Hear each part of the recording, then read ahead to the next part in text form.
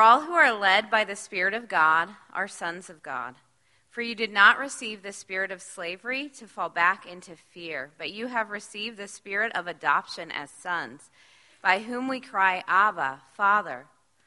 The Spirit himself bears witness with our spirit that we are children of God. And if children, then heirs, heirs of God and fellow heirs with Christ, provided we suffer with him, in order that we may also be glorified with him. This is the word of the Lord. Thanks be to God. You guys can take a seat. Thanks, Allison. I know Josh already said it, but good morning again. My name's Sean. I'm the lead pastor, teaching pastor here for Redemption Peoria. Something we say every week, so you might as well get used to it if you want to call this place your home, is Redemption Church is one church, 10 different congregations. Each congregation, like Peoria, is elder-led and lead pastor-led. I'll be out by the Connect desk. I'd love to answer any questions you have about that. Myself, the elders, will be able to kind of help you process any questions you might have with all that stuff. I don't have a lot of announcements outside of letting you know that as we go into the new year, a Start Here class is going to start again. And we feel like the Start Here class is the best on-ramp for you to get plugged into a community, which is the best way to call this place your home. So if you are new, here's what I'm going to give you this. Can you type up the Connect number, the 623-850-4690. Text the word Connect. There's some classes you could sign up for in 2018, but also the Start Here class is on there as well, and that will get you some information, know our culture. It's the first 3 weeks of every month. Just kind of be aware of that. I only have one announcement. It's not even really an announcement as much as it is a celebration. This last Saturday we had our Affordable Christmas, which is, if you don't know, we set up a store in a Title I school, Altaloma, and we have families come in all day from 9 to 4, and they purchase toys, the toys that we bought. The thing is, we purchase them, and then we sell them to, as we set up the store, at 90% off. We feel like that's the best way to empower and humanize people again, remind them that they aren't just getting some handout from us, but rather they've worked for the toys and earned the toys that they got. And then ultimately, their money doesn't just go back to us, but it goes back to the school. So they're giving back to their community, the very schools that their kids go to. We, last year, were able to help 150 kids, and this year, we were able to help over 350 kids. So it's really awesome. I know. I thought, we're so terrible at applauding, I thought I would have to tell you to applaud there, so well done. That was actually a plant. Someone started it. So here's where we are. We're in the season of Advent. You can open up your Bibles to Romans 8 if you haven't already. Advent means arrival, right? It's trying to explain it to my kids going through. It's not just an arrival, but specifically the word Advent is the arrival of an important person. And we're kind of rolling back the clock and backwards and forward, meaning we're looking back at what it was like for the people to long for the way to Jesus as the prophets continued to prophesy about him. But at the same time, for us, our hearts to long for, as they do, for Jesus to return. And that's what this season is meant to remind us. So we have Advent calendars even in our home, and still to this day, they weren't allowed to open any of the Lego Advent calendar. There's a Lego Advent calendar that my mother-in-law got them until they can articulate perfectly what Advent is for. And no matter how much I tell my 4-year-old daughter what Advent is about, she continues to say it's about the spirit of Christmas and family. And I go, get out, okay? So she refuses. Her heart is not regenerate, and she refuses to believe the gospel. So that's not what it is about. It is about the arrival of Jesus, the coming of Jesus. And so you'll see the goal is, even on the stage, to continue to add to what we're doing as far as decorations, to kind of symbolically show that our hearts should be bubbling over every single week, longing for Jesus' return. Now, we've decided to take the 4 weeks of Advent and devote them towards the doctrine of adoption. And so we're sitting in Romans 8, 14 through 17. Let me show you the overview of what we're doing in general.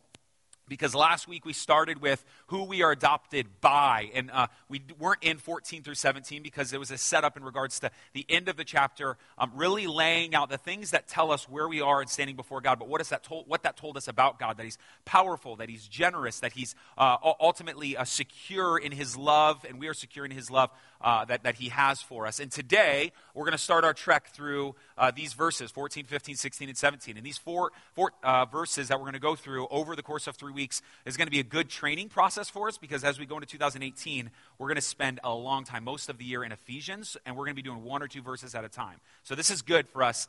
Here's what we're going to do today. We're going to go into as we talked about last week, adopted by. We're going to go into today what we've been adopted from. So I shared my story, being adopted into a family that was secure. Well, if I was to share my story, what I was adopted from, what that life was like. Now, here's why this is important. Because I get it. This week is finals week. It's Christmas. It tends to be stressful. There's year-end reviews. Whatever it is, I get that there tends to be a kind of notching up of stress. But here's what's crazy about this. If you're a believer, I think it's real quick to forget what you truly have been adopted from, what your old life was like. And verses 14 through 17 get at that idea. Now, we're just going to hone in on 14 and the beginning of 15, but I think there's a ton there to do it. So let's get at it. Let me read 14 through 17 again, and then we'll dive into mostly the first half of 15. And I want to say, as I read this, if you haven't read Romans 8 before, it's crazy theologically rich. It's so good. I would challenge you, like if you could, set aside some time this week and just read Romans 8 like 3 to 5 times, right? And the questions that you have, bring to like maybe your community leader or whoever, and just process it. It is so good. Romans 8, I would say it's worth memorizing. It tends to be repetitive, and it's dense, but so good. So good.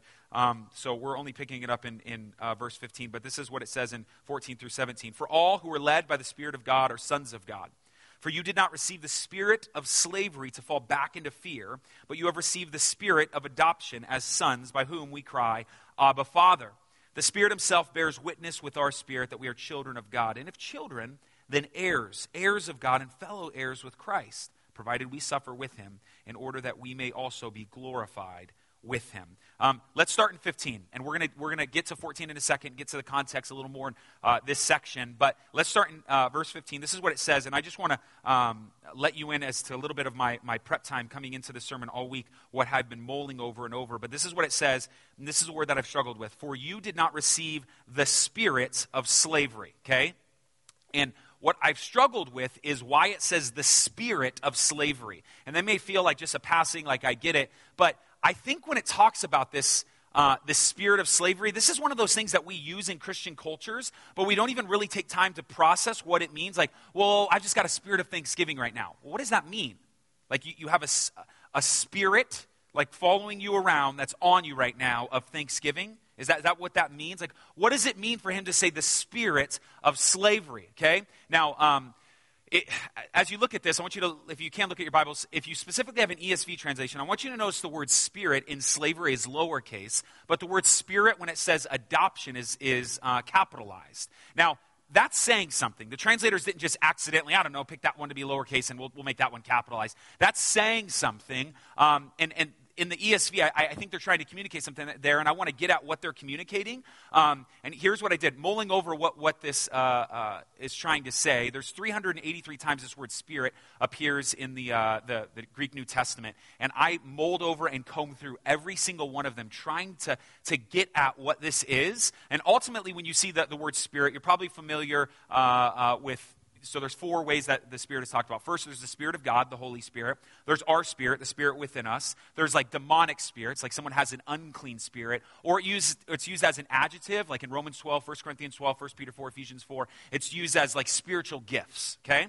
And in seeing this and trying to understand, that's true for pretty much all 383 times the Bible uses, or the New Testament uses, spirit, except 5. There's 5 times that help me try to understand why would Paul use the spirit of slavery? What does it mean that you and I do not have the spirit of slavery? Let me share with some verses. And this is good because in Ephesians 1, next year, what we're going to get into, it says that he prays that we'd have the spirit of wisdom. Well, what does that mean? That there's an actual spirit of wisdom and trying to get at this. So let me share some verses, and I think I have them on the screen for you. There's 4 verses, including the one that we're doing today. So 3 verses, including the one that we're doing today. It says this. So check out 1 Corinthians 2:12. It says this. Now we have received not the spirit of the world, but the Spirit who is from God. So what is the spirit of the world? Look at Romans 11:8. As it is written, God gave them a spirit of stupor.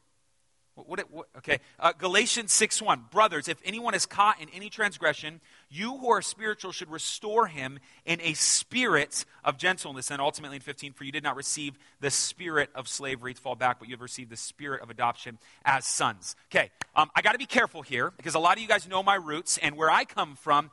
everything's got a spirit, right? Okay, so there's the Jezebel spirits, and there's a spirit of Beelzebub on them, and the spirit of laziness. Like, everything's got a spirit. I remember one time I was talking with a mom who her teenager didn't want to do his homework, and she was one of those hyper-spiritual people, those type of people, and just waving flags just randomly, just as she talks, just randomly slipping into tongues and stuff like that.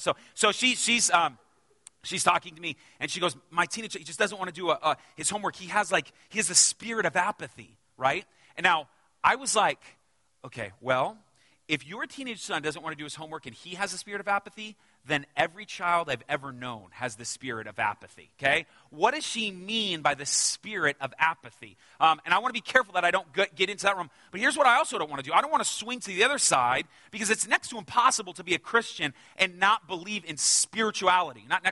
It is impossible, okay, to not believe we serve a spiritual God. So if that's true, there's somewhere in this, and I really tried to understand what this is, but here's what's crazy. I don't think I need to do that much explaining. Because I think automatically, as we're talking about this, I think you and I hear and use the natural language that Paul is actually trying to unearth. We use language like sending good vibes, or, he's like a downer. Or you walk into a room and it feels, let's use sports analogies. I didn't want to do this, but let's use sports analogies, okay? There's a crazy thing about playing sports, that we use language of stuff we cannot scientifically explain. Meaning, there's most moments where I feel like I'm on the court and I'm just never going to miss, okay? 99% of the time, I just never think I'm going to miss. And usually I don't, okay? So here I am. And in those moments, in those brief moments where I feel like I'm not going to miss, the language we use, as cheesy it is like, dude, I feel like I'm in the zone. I feel like I'm just unconscious right now. Like, it doesn't matter. Whatever I put up is going to go in, right? There's moments where we watch, I remember watching Michael Jordan, better than Kobe and LeBron. I remember watching him back in his prime, and they would be down by 8 or 9, and I specifically that finals against the Utah Jazz, and I thought, he ain't going to miss. Michael Jordan doesn't lose, right? There was this mindset. Let me give you one more example. Last year's Super Bowl, Josh Miller, Stevie, and I were talking about this. Last year's Super Bowl is crazy. I hate the Patriots, FYI. And so we're watching it. If you weren't familiar with this, the Falcons were just murking out the Pats in the first half. And then suddenly, in the beginning of the half, the Patriots get some momentum, right? And it's crazy because the Falcons have the ball and the lead, and yet you're watching and you're going, they're going to lose. Or the Falcons are going to lose. I don't know how I know this. Whatever momentum is, can't explain it to you. There's something about what's going on. And I think, as crazy as this sounds, this is what is ultimately Paul's trying to get at. And I've tried to read commentary after commentary.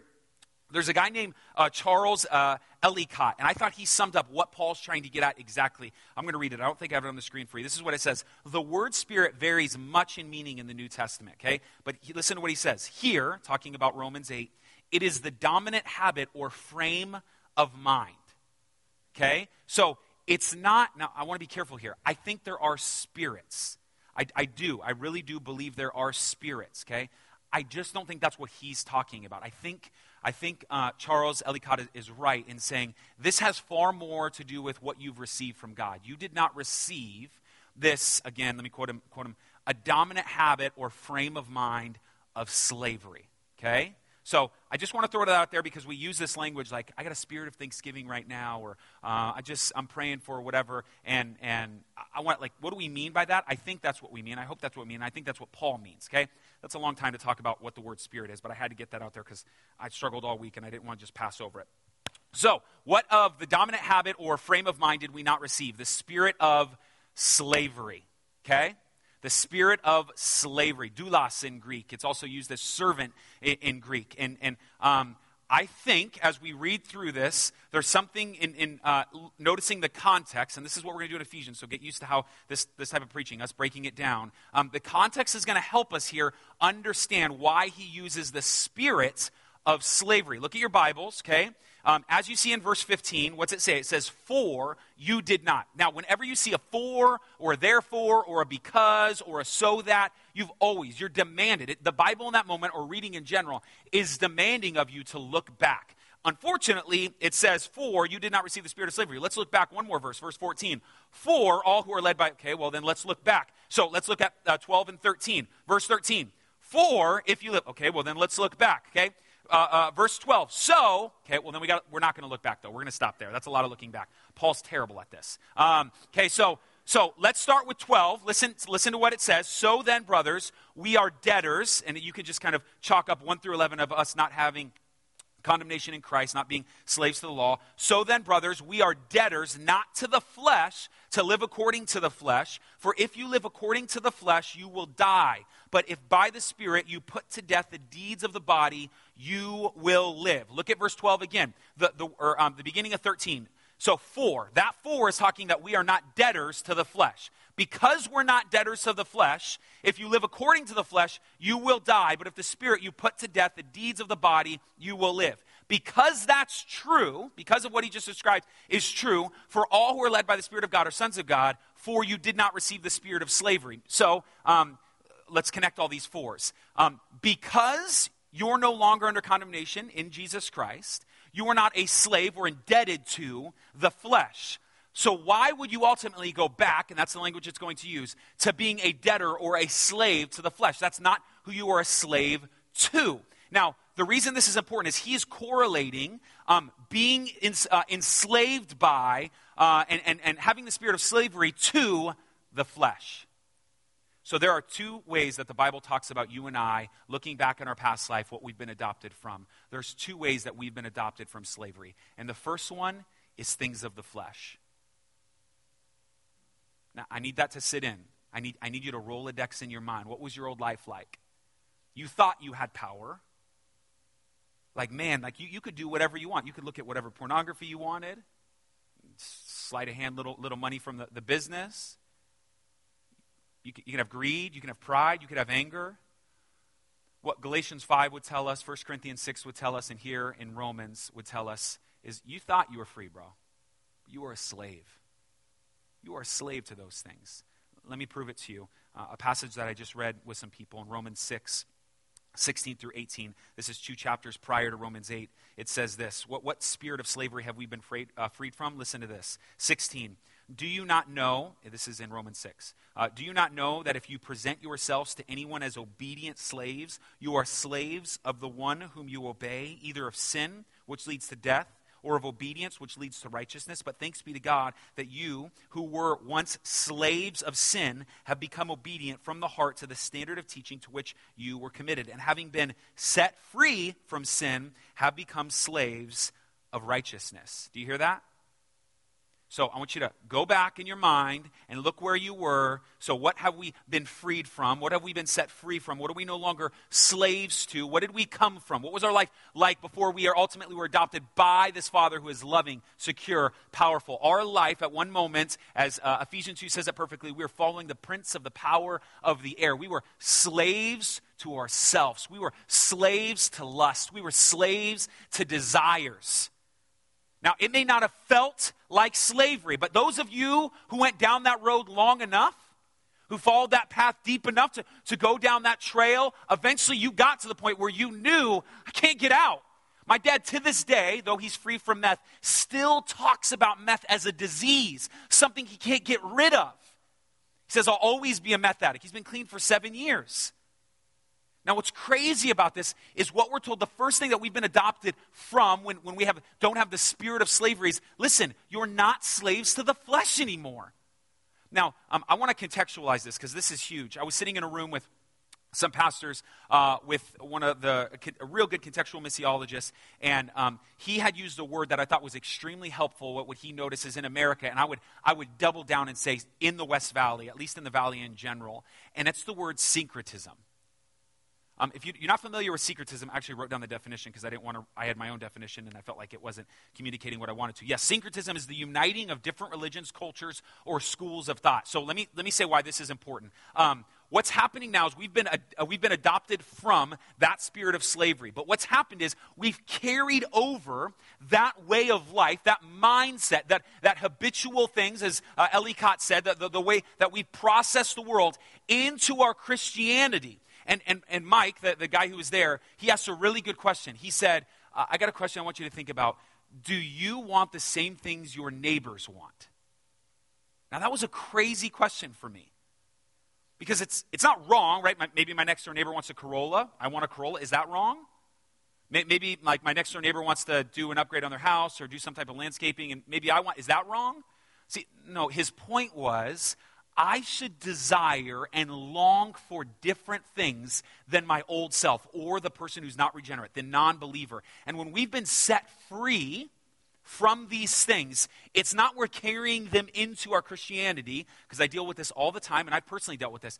If I'm a believer, why? Why am I struggling with these thoughts? If I'm a believer, why do I still desire and long for that? And what we're told is that doesn't have to be true. That doesn't have to be true. As crazy as that sounds, the Bible, the cross, puts in front of us the idea that you are no longer slaves to sin. You do not have that spirit, that mindset. Now hear me. There's a difference between practicing sin, okay, and committing sin. Everyone in this room will commit sin for the rest of their life. FYI. But Christians don't practice it. We're not slaves to it. You'll mess up. But it ain't got a hold on you. No, like it's going to win that one. It's frustrating. I hate it. I don't want to do it anymore. But you know what? It doesn't have a hold on me. I won't stop fighting. I'm not a slave. You don't own me. I'm not a slave to you. That desire, that want, all the longings in all the wrong directions, I am no longer subject to those things. And sometimes they convince me to do the wrong thing. That's true, but I'm not a slave to them anymore. So I don't have a license to do whatever I want. But that's only one of two things that we're no longer having a spirit of slavery to. Listen to the second one. I want to read something to you. It's from Galatians. If you've ever read the book of Galatians, a great book on grace, I want you to hear the similarities from Romans 8, 14 through 17, and what I'm going to read here in Galatians 4 through 10. Listen to this.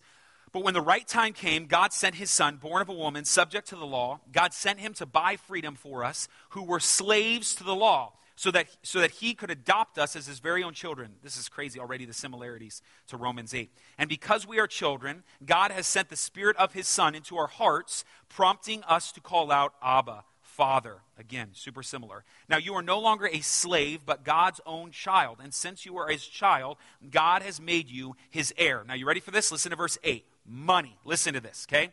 Before you Gentiles, anybody who didn't know God, before you Gentiles knew God, you were slaves to so-called gods that did not even exist. That's our old life, isn't it?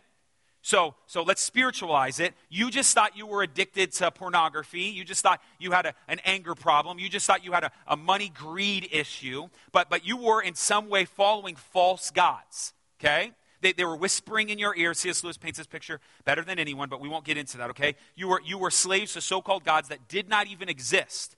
So now that you know God, or should I say now that God knows you, can't explain that right now, why do you want to go back again and become slaves once more to the weak and useless spiritual principles of this world? Now, do you hear what he just said?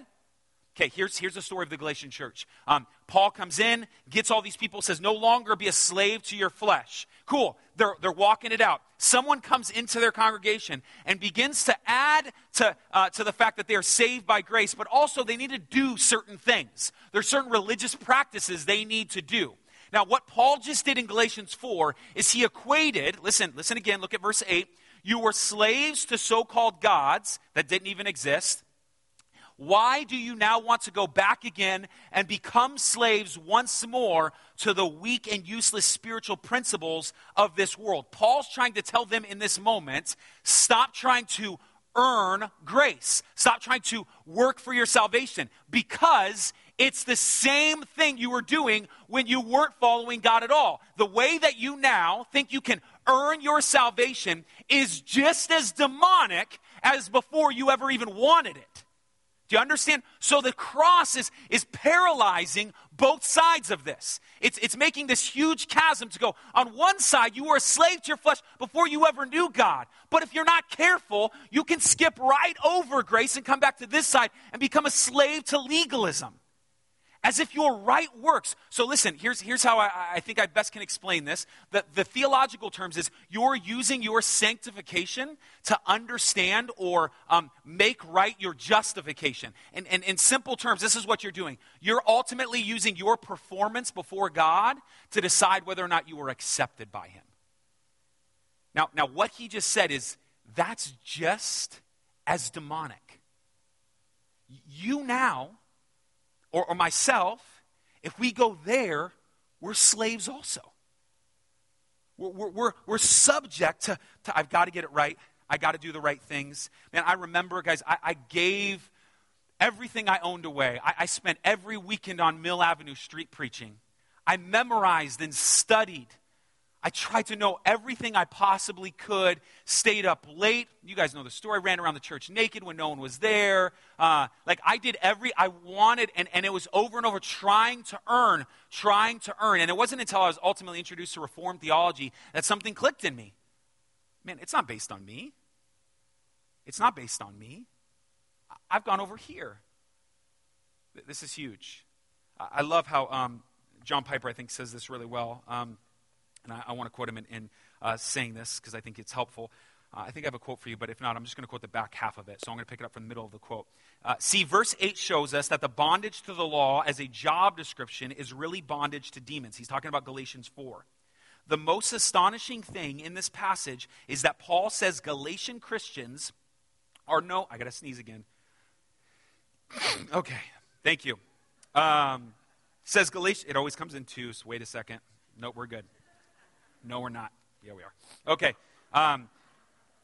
Is that Paul says Galatian Christians are in danger of going back to slavery of their former Gentile pagan religion when they turn to the legalism of the Judaizers. So do you hear what he's saying? Ultimately, what Piper, and I think this is what Paul's doing in Galatians 4, is you were a slave to your flesh. You're still a slave to your flesh. Now, here's what's crazy about this is, I think it's important to note that the results of having the spirit of that slavery, that mindset, that the way that you process life, having that spirit about you, both of those things lead to the same thing, and that's death. Both of those things lead to death. So whether you're on one side, you have legalism, right? And the legalists, there's a motivation behind them. So they think if they can get it right, they can do all these things, right? There's a motivation, right? They are, in a sense, controlling their salvation. Because when they mess up, they feel far from God. But when they get it right, God owes them something. They're in control. But over here, the person who has license and can do whatever they want, right? They want nothing to do with God. Who cares? You remember that time maybe you got saved later in life? You didn't give a crap about what God thought. And so here, you think you can have whatever you want. But ultimately, as we've talked about, you continue to walk down that path. You realize you're a slave, and it ultimately leads to death. So here's what I want to say about what the cross and why you haven't received that spirit of slavery. I want to read to you, and we've got a lot of Bible, so I don't apologize for that. Hebrews chapter 2. Listen to this, okay? Hebrews chapter 2, verses 14 through 15. Since, therefore, the children share in flesh and blood, he, Christ, himself likewise partook of the same things, that through death he might destroy the one who has the power of death. That is the devil. You ready? This is the money statement. Listen to this. And deliver all those who through fear of death were subject to lifelong slavery. So, this is crazy. This is like some Neo into Mr. Anderson type of, or Mr. Smith stuff, right? Like, here's Jesus. He uses death to defeat death. And by using death to defeat death, he then frees you from fearing death.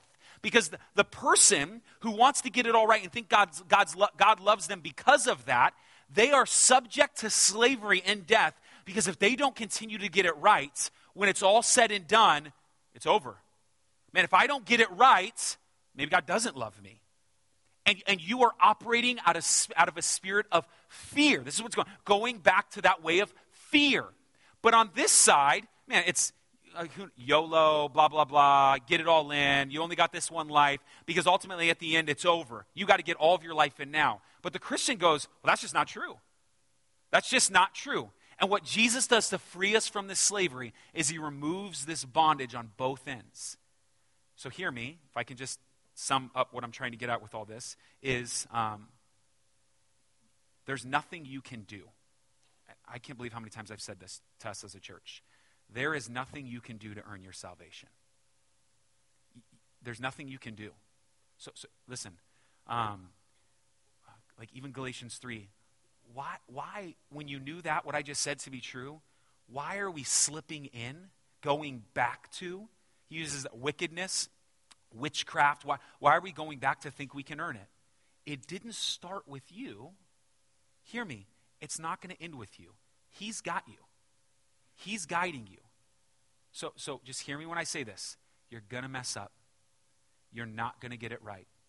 You're not. And that doesn't change your justification. You are justified by the blood of Christ. Grace is absolutely necessary. Now hear me on the other side. Works are inevitable if that's true. If that's true, that will do something within you. No one stands at the altar and goes, man, I really, really love her. I really do. And they mean it, right? I really, really love her. And I have no desire to touch her at all. No. That love for her makes you want to love her. And I don't mean just physically. I mean there are tangible ways in your marriage where you want to step up and serve her. And obviously vice versa.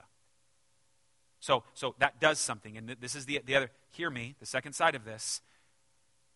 The old life that you used to have, I need you to hear this, has no parts in your new life. Do you hear me? You do not have that spirit of slavery anymore. The way you used to operate, the way you understood the world, the desires, the longings, hear me when I say this, they have no part in the new man. They have no part in you being a Christian.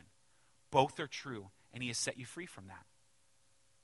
Now, that's only 2 words. We better keep going because we're going to lose it here. This is the second part of the beginning, 15a. He says this, for you did not receive the spirit of slavery, and then listen to this language, to fall back into fear. Now, I've already done my best to explain the idea of what we mean by fear, but this is where I want to close. Why does he say to fall back into that? So that is a way now, you have the spirit of adoption, which we're going to talk about on Christmas Eve. We have the spirit of adoption, but why would he warn them to fall back into that world? Now, Paul is a Jew of Jews, a Pharisee of Pharisees. He knows his Bible. And most likely, the church, he's explaining their history, a lot of their history. Now, when you use the words slavery, we think colonial slavery. We think 1800s. When they think slavery, when they hear the word slavery, that's not what they're thinking. Now, I'm not going to break down how they're processing slavery, but rather what I'm going to do is understand the history to them of what slavery is. Because when they hear slavery, they hear Egypt. Okay? They're not hearing 1800s colonial slavery. They're hearing Egypt. Now, if you don't know the story of what happens and why they're processing Egypt, the way that we talk about the cross is the way that the Jews talk about Moses in the Exodus. So if you're not familiar with this, the people of Israel are growing and growing and growing and growing. And there is a Pharaoh who really loves the Israelites, but eventually that Pharaoh dies. And there's a new Pharaoh who sees all the Israelites growing and he doesn't like them. So what he does is he puts a mandate to put them all in slavery. Now, their cries over this period of time, 400 years, go up to God, and God hears them. He uses a man named Moses to free them from slavery. And if you've never read the accounts, it's crazy. I mean, crazy plagues. To the point where the crescendo of it all is he parts this sea, the Red Sea. The Israelites go through, the Egyptians come in, the water comes in, and they all drown, which is always curious to me that we tell this as like a, yay, see, God survives. Like, that's a lot of dead bodies in the water. Right, so hear me. So they get to the other side, and this is what's interesting, okay?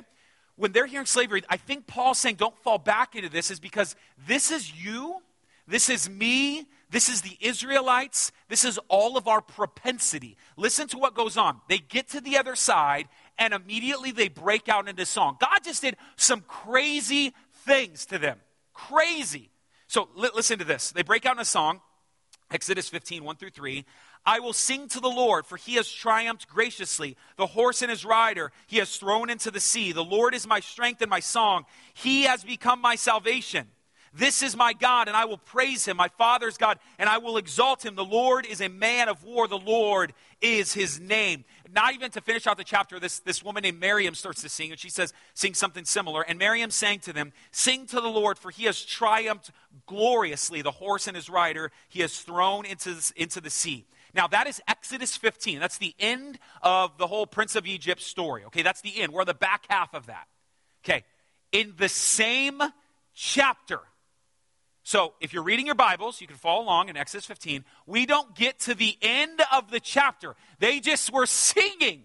Miriam gets up, she's singing this song, praise God, and they're singing some pretty morbid stuff. He killed the horse and his rider, but yes, he's the Lord of salvation. We don't get to the end of the chapter. Listen to this. Exodus 15:24. And the people grumbled against Moses, saying, what shall we drink?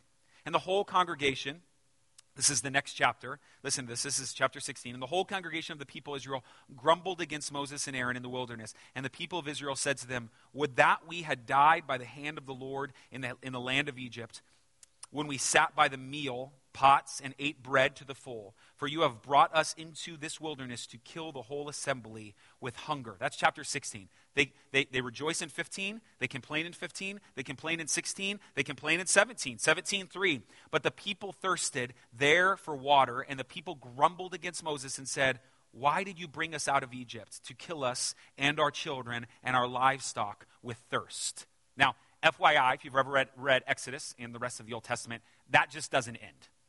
Over and over and over. God, you saved us. Next day. What's the deal, God? This just goes on and on and on. Now, the foundation of where all the grumbling is coming from, like what's going on, we actually get a glimpse into. And it's actually right before they cross into the Red Sea. We're talking 1 million people are on the edge of this Red Sea, and here they are, they're waiting, and the Egyptians are coming. You can see the dust in the distance, and they begin to grumble, and they make a statement that is so telling of why they make this statement in 15, 16, 17, why they're so quick to forget their salvation, why they're so quick to forget the fact that they were in slavery. Listen to what they say, chapter 14, verse 12. Is this not what we said to you in Egypt? Leave us alone, that we may serve the Egyptians. For it would have been better for us to serve the Egyptians than to die in the wilderness. You know what that word in Hebrew, though? Serve is? Slaves. Moses, why did you bring us here? It was better when we were slaves. It was better when we were slaves.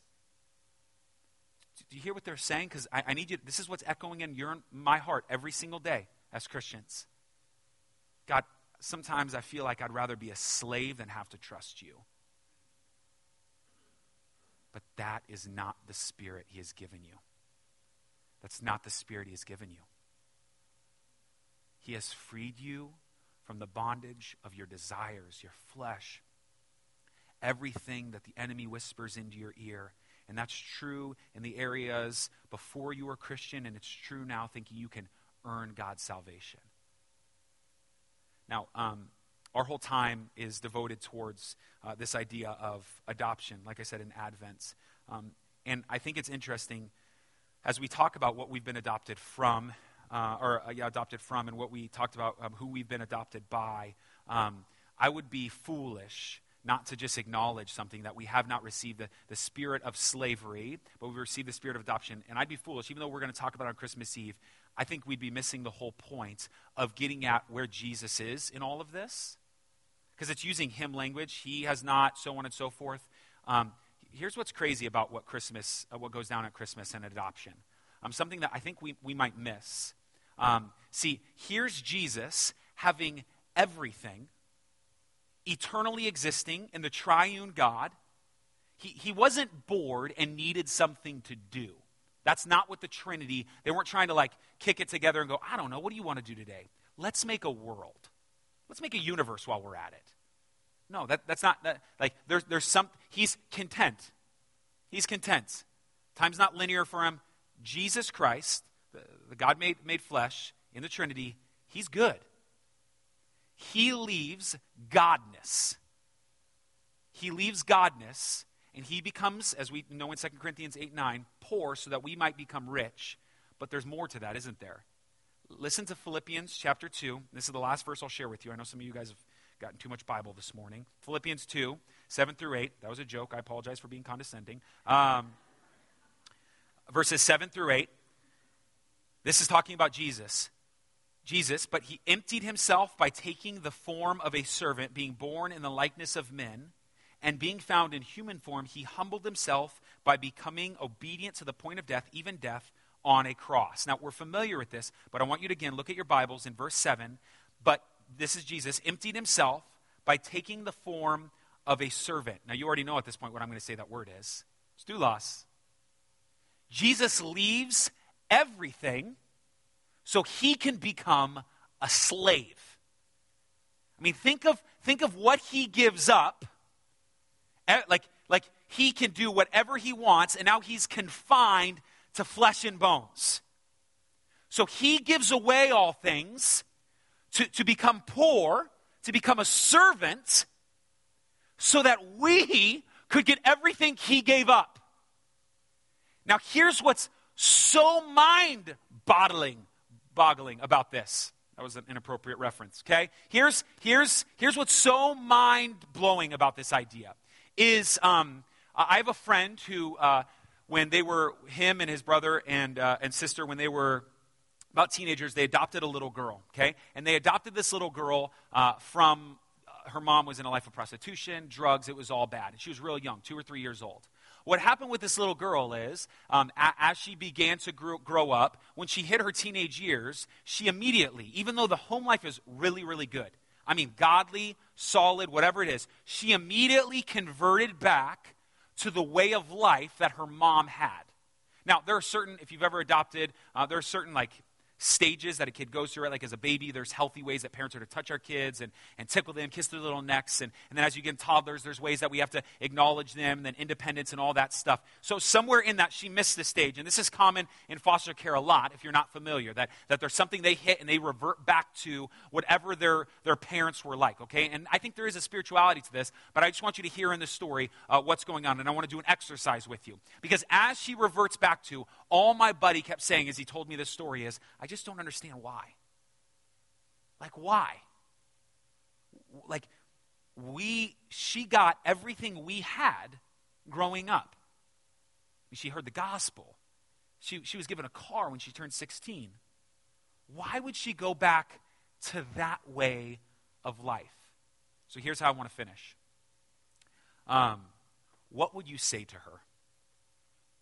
If you now are sitting in front of that 16, 17-year-old girl, and she now was brought in to a loving home. She's been loved, cared for, financially taken care of, set up for the future.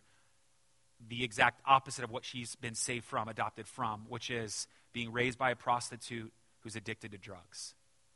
But she now continues to jerk back in that direction. What would you tell her? If you were sitting down one-on-one, what would you say to her? So the last probably 48 hours, I've thought of that question.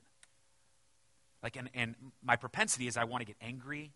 Honestly, if I could be straight, I think it started off with, you're such an idiot. Look what you have. Why would you go back to that? I grew up in that, and I'm grateful I'm not in it. Why would you want to go back? But then as time settled, it was crazy. There was 2 things that came to mind that I would tell her. First, I would remind her of where she's come from. I would remind her that the things she wants to go down, her mom has already experienced, and it brought her nothing but pain.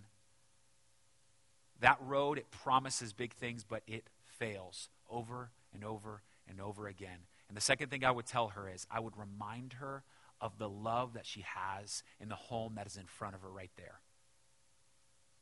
That's the gospel. That's what I'm trying to communicate. That's what you've been saved from. That's what you've been saved to. That Jesus leaves his place of majesty to come to be a slave, to free you from that crap. But we're the teenage girl, aren't we? I want to revert back. And the whole time, here's the Holy Spirit whispering, but I know that path, Sean. Like, you know how many pastors have gone down that path? You know how many dads, you know how many husbands have gone down that path, and it's only going to bring pain. Look at me. Look what I'm offering you. It's so much better. So I hope that puts it in the mindset, that you would take that frame of mind to know at your core, what you would communicate to that teenage girl is what the gospel is communicating to you over and over and over again. You no longer, as a believer in Christ, have the spirit of slavery. You've been saved from it. Amen? Let's pray.